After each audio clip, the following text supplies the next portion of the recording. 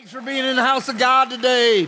Let me give a shout out to our online people. That community of folks is just continuing to grow and expand farther and farther. And we are pumped that you're checking in, man. Thanks so much for doing what you're doing. We're glad to have you in the house of God. We're going to be in Philippians chapter 2. So if you got a Bible, you can find that. You want to find it on your app, go ahead and do that and get ready. We're going to touch base on a text in that chapter here in a few minutes. So the call came into the church that day, kind of a call that we were not expecting, but just kind of out of the blue.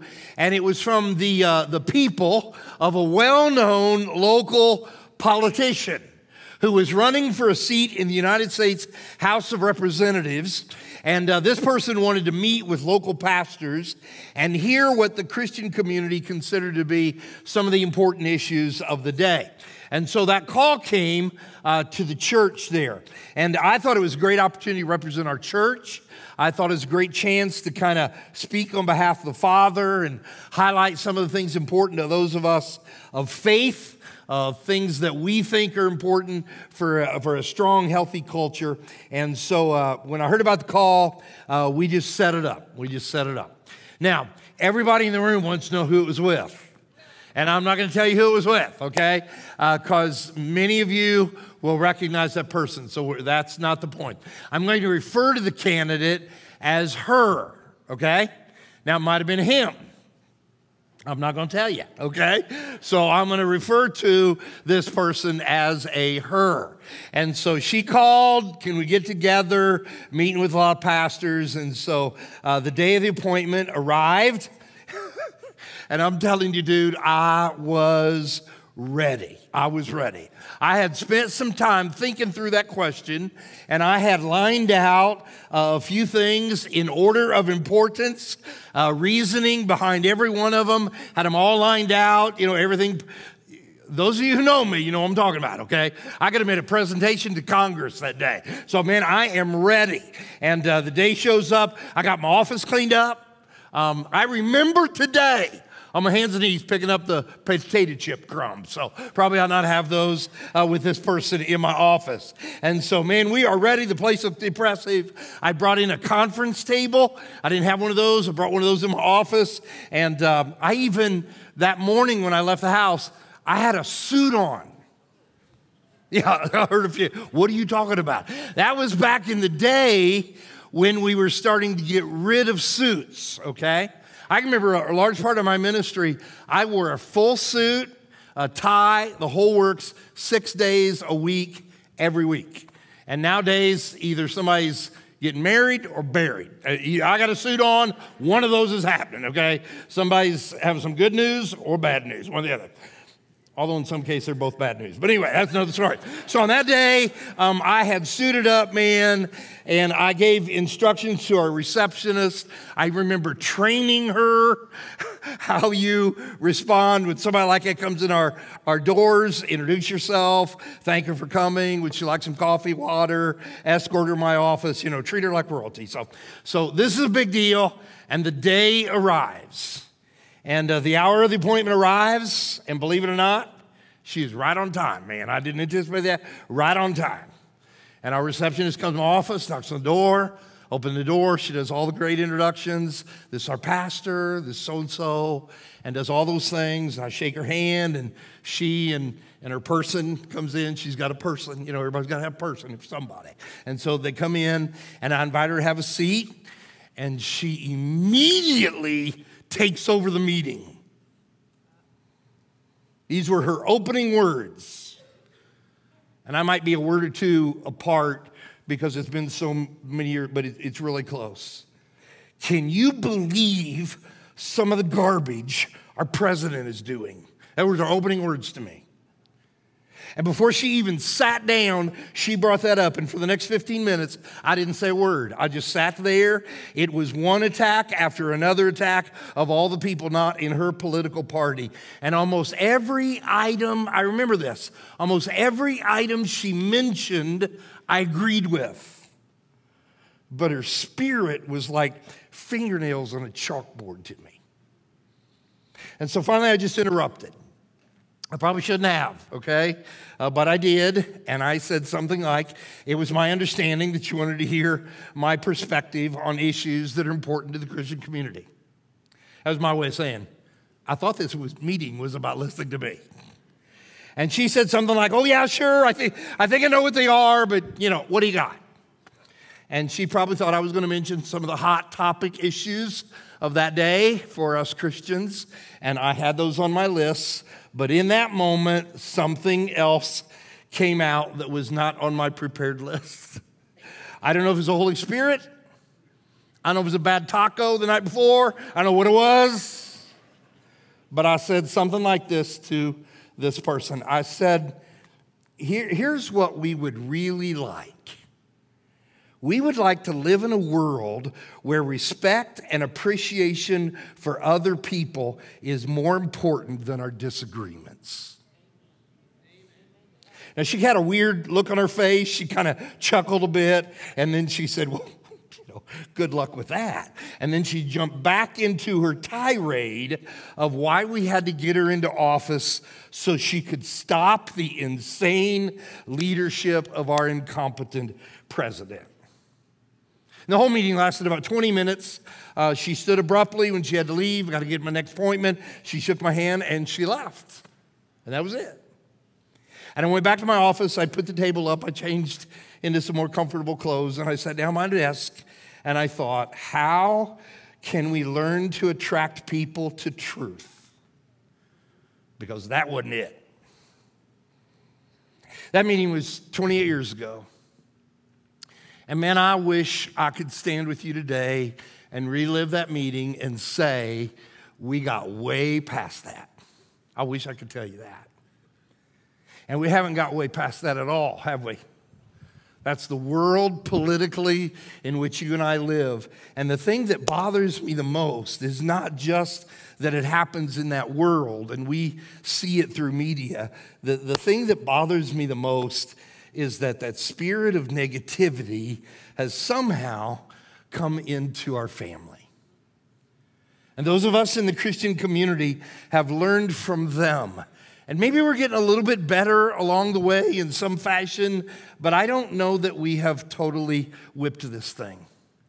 And so because of that, as the political climate continues to rise in our world today, I just think it's a good time for us Christians to stop for a second and remind ourselves what God has commanded us to do when we're living in the midst of all that. What are we Christians supposed to do? And my fear, as I shared openly with you last week, was not just from a Christian community, but when I think about my own heart. My fear is that we are taking their lead way more than they're taking our lead. And somehow God has a different plan to that. And Philippians chapter 2 begins to express how we can make that happen.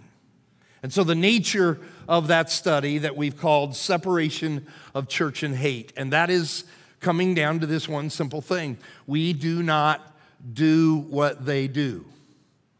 We don't do that. And the things we do, they probably won't do, but that's not important to us. The issue is we do not do what they do. The second chapter of Philippians is an opportunity where Paul took some people in the midst of a political culture and he shared with them how Christians respond when the world around us is losing their mind. And so last week we kicked it off with how Paul started in Philippians 2. And I think it's really important in series like this that you see there's connection from each week. And so last week, as we started the second chapter of Philippians, we see that Paul began that whole discussion with this idea of unity. That for the Christian community, we come together, okay?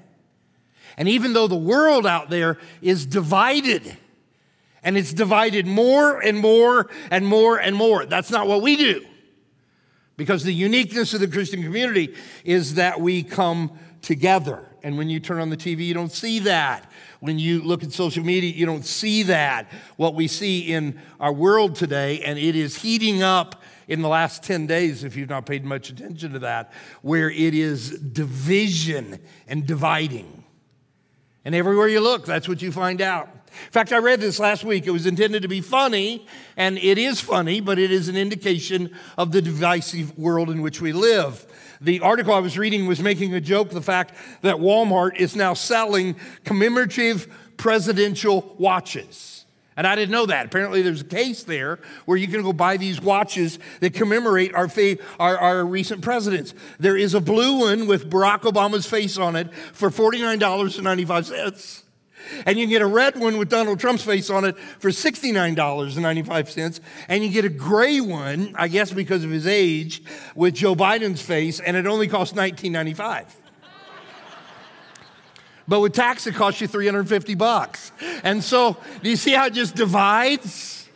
And whether it's humor or whether it's hate, every day, all day, we are divided. And so Paul says this to the Christian community. And if you heard last week, it's important that you remember that. He says, okay, to the Christian community. He wasn't talking to the world. You and I somehow got to wrap our heads around that the Bible was not written to non-Christian people. It's written to us. And so that's how they're doing it. That's not how we do it. We come together. That doesn't mean we all vote the same. It doesn't mean we all have the same opinions on issues. It doesn't mean any of that. What it means is the glue, the bond that we have in Jesus is more important than any other issue. And so we come together while the world divides. And so that's how Paul begins this important second chapter. Now, before we move on in his thought after the introductory part of that chapter, I want to take a pause. I knew I needed to do this at some point in the series, and my plan was to do next weekend at the end of it, and I just think that's too late to wait for that. I want to hit a pause before we move beyond unity, and I'll ask this question. Why do you think God wants it to be different? What is the reason behind God wanting your marriage to operate in a way that marriages out there don't operate? Why would he say, hey, let's do it different here? Why would he ask you to raise your kids differently than your friends who raise their kids but they don't know Christ? Why would he say, hey, let's have families that are radically different? Why would he say anything about how you manage your money not being how the secular world manages her? Why does God say, hey, be unique? Anybody remember the yellow balls? Anybody remember that? Why does he ask us to be holy and separated and different? I think it's an important question.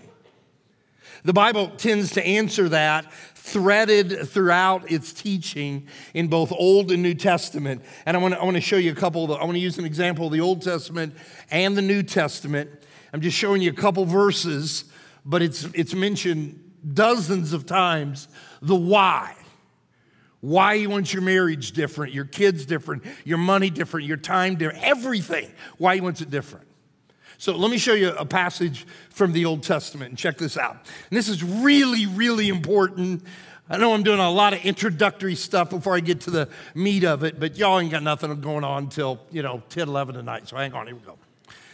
Your fame spread among the nations. I love that. Your fame spread among the nations on account of your beauty. Because the splendor I had given you made your beauty perfect. This is one of my favorite verses in all of the Old Testament. And God is talking to Israel, his people, whom he has asked through a set of incredible, numerous laws about how you live and what you do and what you don't do. And God has asked Israel not to be like anybody else, not like any of the other nations around you. So why? And the reasoning that comes up from the prophet Ezekiel is he reminds us that we are different because we will appear beautiful to those not in our family. That we will live lives that are attractive. Everybody stay with me. We will do things in our life and stay away from other things in our life so that the way we live our lives, those on the outside look and realize, dude, you got something happening that I ain't got happening. And they are attracted to it. That we live beautiful lives so that those on the outside are drawn to the one who has made us beautiful. Now, don't miss this. You miss it, man, you have ruined my whole week because I've been thinking about this all week long. When you want to change people on the outside because they don't believe what you believe, and they live in a way that you don't think they ought to live. If you want to make an impact people on the outside, it's my experience that I've never seen anybody change because I yelled at them. I didn't see anybody ever change because I judged them and told them about a place called hell. I've never seen anybody change because of that. You know, I've seen people change because they saw something in us beautiful. So God, why do you want us to be different? So that you will attract people. So we're talking about this craziness in our political world right now where it seems people are losing their mind and there is a vitriol and an anger like we've never seen. Here's what God would say to the Christian community. Don't you do that. If you do that, you will repel them. If that makes sense to anybody, would you say, got it? So I know there's a few here who are catching that. Now, that concept is just, it's threaded throughout the whole Bible. Let me take you to the New Testament. And some of you will remember when Jesus said something of the same nature. Jesus one time said, let your light shine before men that they may see your good deeds and praise your Father in heaven. If anybody looks at Matthew 5, the Bible thumpers in the room know, oh, that's the Sermon on the Mount. That's his most famous sermon that he ever preached. And in this sermon, he talked about how people who follow him will live lives that nobody else is living. It's counter to culture completely. And so when he starts this message, he tells us, now here's why I'm going to ask you to do this differently. Here's why I'm going to ask you to have different relationships. Here's why I'm going to ask you to have different marriages. Here's why I'm going to ask you to do this and not do that. I'm going to tell you why I'm going to do all that. So that they on the outside will see your light. And they will be drawn to it.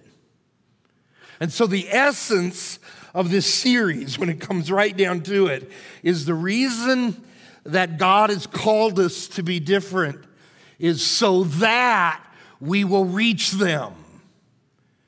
And the plan for the Christian community when the political world is becoming corrupt and divisive is not for us to yell louder than them.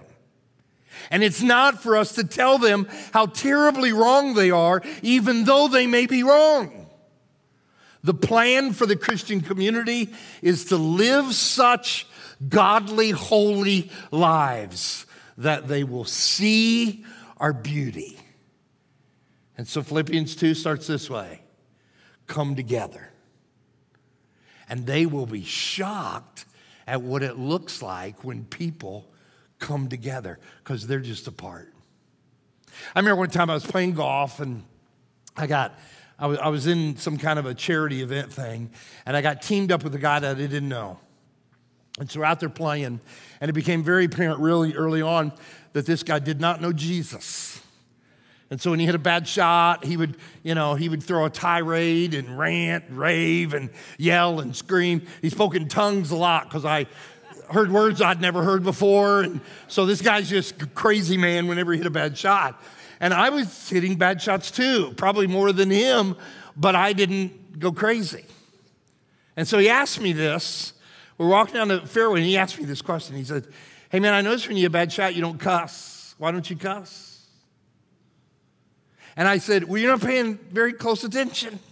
I don't cuss, but when I spit, the grass just dies right there. So it's in me, all right? But I said this to him. I didn't even know the dude. I said this to him. I said, not what some Christians would say. Well, because I don't want to go to hell like you're on. Okay? That's why I don't cuss. Here's what I said.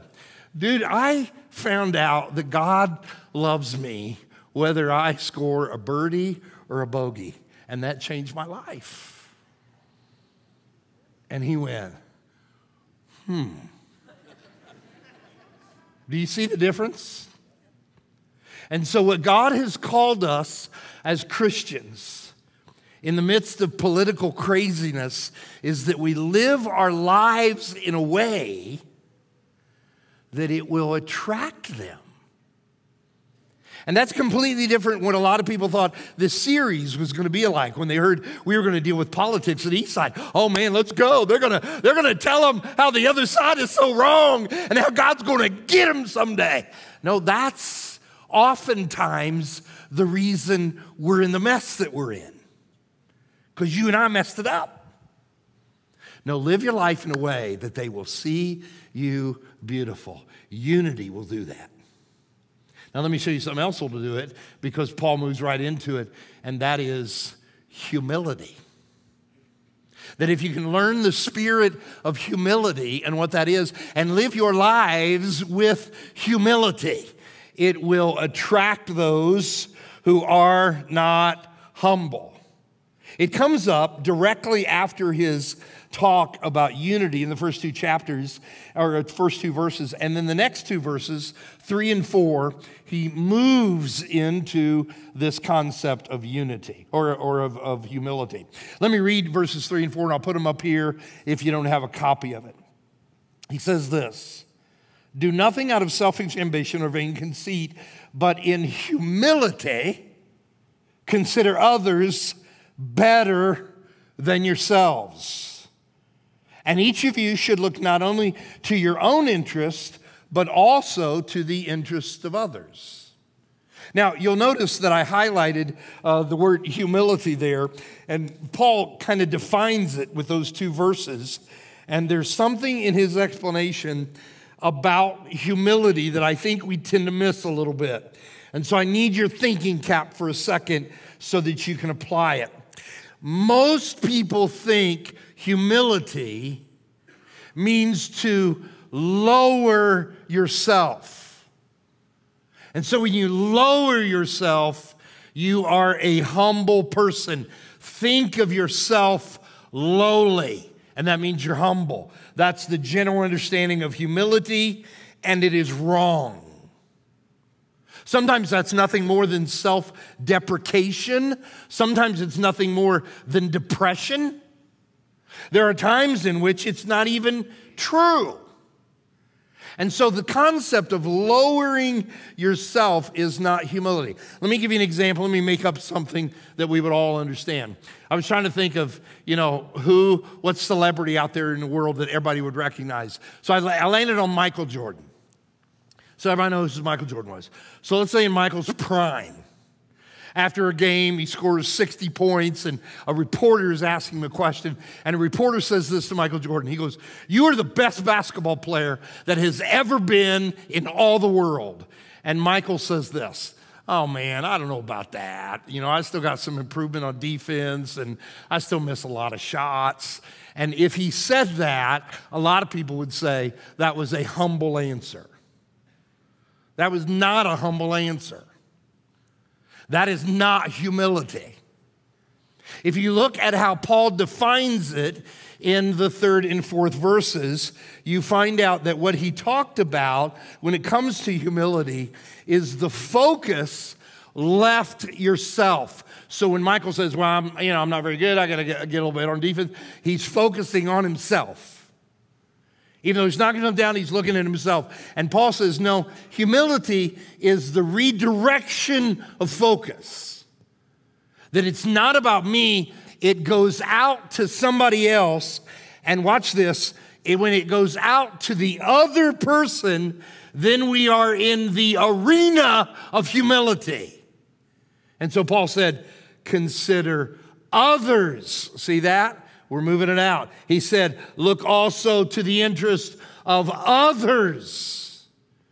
And so humility in its fullest sense is not just de-emphasizing myself. It is turning the focus on somebody else and raising them in value to me.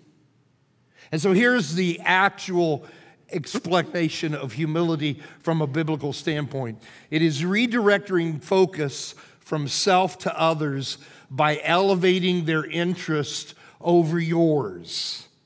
And so if Michael Jordan were truly humble, here's what he would say to the reporter. Well, man, that's nice of you to say that, but I still got a long ways to go, man. But I've been reading some of your articles, dude. Man, you got a way with words that is captivating. Keep it up. We need people like you on the press. Do you see what he did? He redirected the focus on somebody else and lifted them above himself. So once Paul defines that virtue, he then moves right into saying, now let me think of somebody who would be a good example of that. And Paul says, the best example I can think of is Jesus. And so the 5th verse, he now describes the humility of Jesus. Notice what he says in verse 5.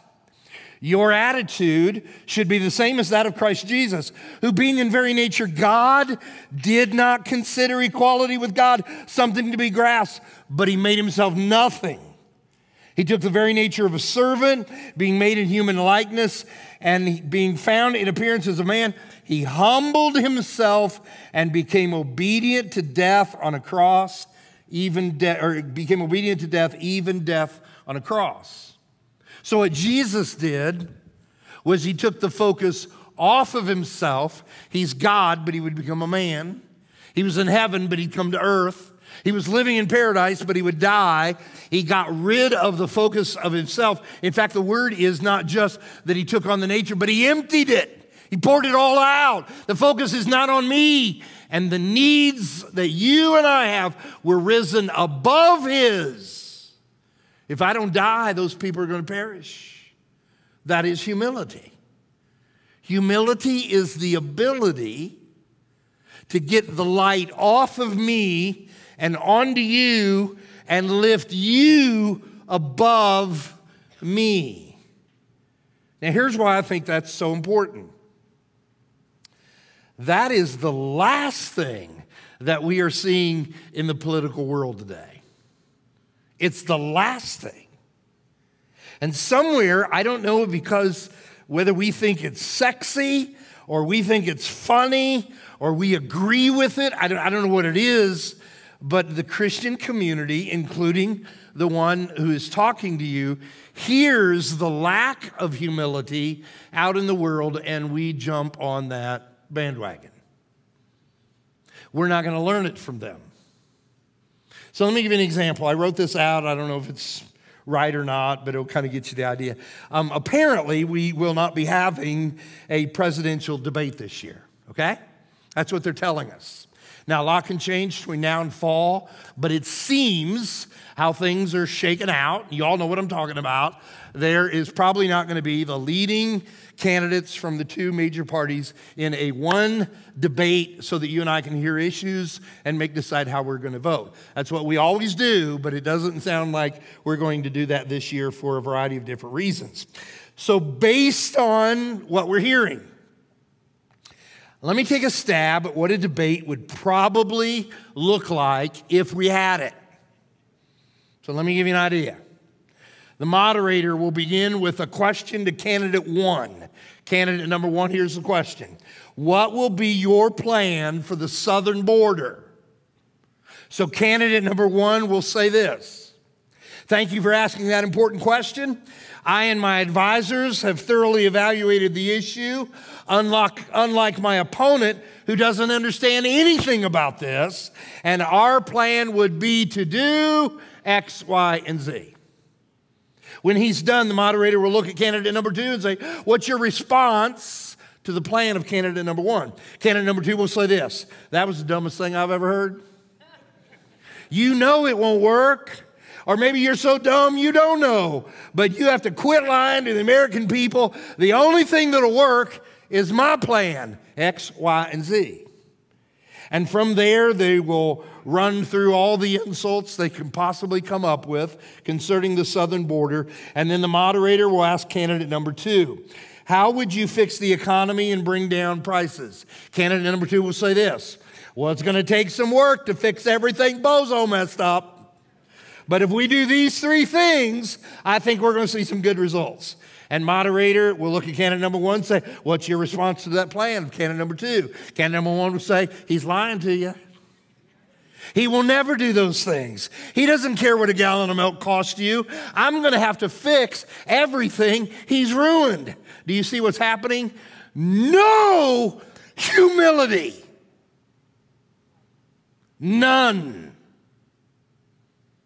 Because the focus is self and de-escalation of everybody else other than self. And that's the world that we're living in. And Paul writes the 2nd chapter of Philippians and says, don't get caught up in that. Why? Why is that such a big deal? Because God says, I'm counting on you to live in such a different way that it will attract them to your beauty. And God says, you're the only hope that I have to attract an evil, ugly world. You cannot do it that way. But we do. Now dream with me, okay? Dream with me. Come on. Come here. What if we could snap our fingers and we saturate the candidates with humility? So let's replay the debate. Moderator asks number 1, what's your plan for the southern border? Candidate number 1 says, well, thank you for asking that important question. Both my opponent and I are trying to figure something out that will be a win-win for everybody involved. And he knows and I know it's a tough challenge. I mean, I want to first of all try this and see if it works. And the moderator will then ask candidate number 2, what's your response to the plan of candidate number 1? Candidate number 2 will say, I think there's some parts of his plan that are worth trying. Anybody ever hear that? I would probably tweak a few things. I think there's some things that might be a little more effective, so we're not entirely on the same page, but we got to try something. So after the moderator recovers from a heart attack over those answers, he then says to candidate number 2, how will you fix the economy and bring prices down? And candidate number 2 says, well, I heard my opponent say the other day that he wants all Americans to thrive. And I agree with that wholeheartedly. I probably want to reduce taxes more than him, but his approach to prescription drugs is spot on. And the moderator asked candidate number 1, what's your response to his answer on the question? He says, well, he's right about our differences about taxes. It just seems to me we got to increase revenue, but we can't go crazy about it. It's true what he said. We got to let the American people keep as much of their money as possible. And I think his approach in investing in American companies more than foreign companies is brilliant. What's the difference? Humility. You do know none of that's going to happen, don't you? And that's why God calls the Christian community to be the example of it. We're the only chance they have. Now, if you're an East Side person, you know that up on this stage, one of the things that you hear, whoever is teaching, it doesn't matter who's up here teaching, you hear a biblical study tool that is mentioned on many, many times from this stage. And that is teaching us all the power of noticing the context of a passage of Scripture. And so we're going through Philippians chapter 2, where God is asking his people to be different than the world that loses its mind and goes crazy and is divisive. And so watch the context. Look at what's happening all around it. And so if we advance a little bit more in chapter 2, don't go all the way to the end. All you got to do is about the middle of the chapter. And we find an interesting phrase. I think it's in verse 15, if I remember. Yeah, verse 15. It says like this. It says that we will shine like stars in the universe. What's that mean? If we can be unified and if we can be humble, we will shine like stars to the world. I want to tell you something, gang. We got to figure that out instead of being so judgmental. Because judgmentalism will not win anybody, even if we're right. We've got to figure a way to tell the truth in love and compassion and in a manner in which it attracts people into conversation. And they will not be attracted when we yell the loudest and the most hateful. And so it means something. It means something that they see our marriages, and your marriages are in a spirit of humility, where husbands surrender to their wives and lift them above themselves, and wives do the same for husbands. Our marriages are lived in a way where they on the outside go, I don't know what you're drinking in your home, but dude, I want some of it. And we're raising our kids differently, and we're dealing with money differently, and we're taking care of the poor differently, and we're doing it in a humble way. And they are attracted to that because we shine like stars in the universe. Now, I'm going to send you out here in a few minutes, and I got to give you the normal reminders before we do that, okay? So thanks for coming. Have we said that yet? Okay. We're good. Thanks for coming. If you're a guest, we got a gift for you, okay? So really, it's important. If you're one of our guests, we're glad you have. We got a gift for you out there, okay? I don't know what it is. Whatever. Go get you something and have a good night on it. And if you haven't given your offering yet, you owe us money. No, that's not true. But if you haven't given your offering online, we got boxes on the back, okay? So be a part of that. That's a big deal. Pathway, Tuesday, February 27th. Please register, okay? Baptism, membership, volunteer service, life groups, introduction, all that stuff happens, okay? You got to be there February 27th. So make sure you do all that, okay? Now, let me send you away with a little takeaway. You remember those little books? If you've had kids in your house, they're little kids' books, and you open them up, and they got a picture of an animal there. And it says on the bottom, and you're teaching, your little kid this, what this animal, sounds like, okay? So you open it up, and, you got a pig there. What's a pig sound? Oink, oink, Y'all know what I'm talking about? Don't look at me like, dude, what in the world? Okay, you know what I'm saying, okay? Duck, quack, quack, okay. So if you turned it and you opened it up and there was a cow, and it said, what was the cow sound like? Okay. Online, that probably sounded like boo, so that may not work or what. Yeah, moo, moo, moo. Okay, so what are you talking about, AC? So a couple weeks ago, some folks from our staff went to a conference. And we went to a leadership conference for ministry in large churches in America. And let me tell you, there's a whole lot more to what happens around here than what's going on right here. So really helpful. We spent some time down in Savannah, and we learned about, large churches and different things we're facing. And it was just really, really good. Learned a lot of good stuff. And God's just blessing our church, going to keep blessing it. So it was really cool to be there. And one of the best things that I heard, that I said, man, I'm taking that back. I'd never heard that. That is awesome. Was taught to me by our own Neil Lancaster at the airport. And I thought, dude, we could have stayed back there. And you told this to me. But he said, he goes, man, I'll tell you what, I believe in the leadership principle of moo. I said, what? Moo, M-O-O. So he said, I really believe in moo. And I thought, man, I knew we should have brought somebody else with us on this trip.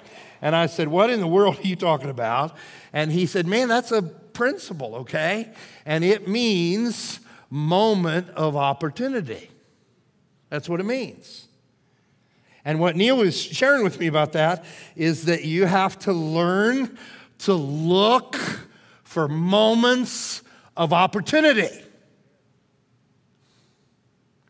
Now, I've been around long enough to know that the Word of God, when it is taught, that his Spirit will take what is taught, and if you've paid attention, if you've been sleeping and texting and Facebook, ain't gonna happen to you, okay? We know who y'all are. We got cameras, okay, bro? All right. So, I've been around long enough to know that if you sit under the teaching of the Word of God, that which you teach, listen, I'm telling you this is true, that when you learn it and you take off, that the Holy Spirit will give you opportunities to do it.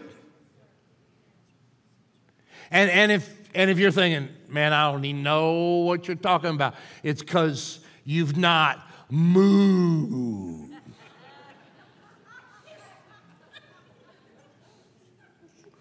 So let me tell you what's going to happen. In a very quick amount of time, I don't know if it's tonight, I don't know if it's next week, if you have learned the concept of humility, the Holy Spirit is going to give you an opportunity to be beautiful in humility or to be ugly in self-absorption.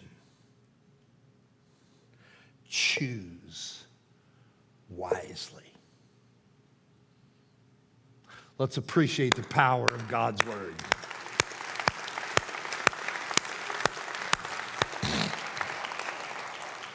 Thanks for coming. Have a great week. We'll see you next weekend.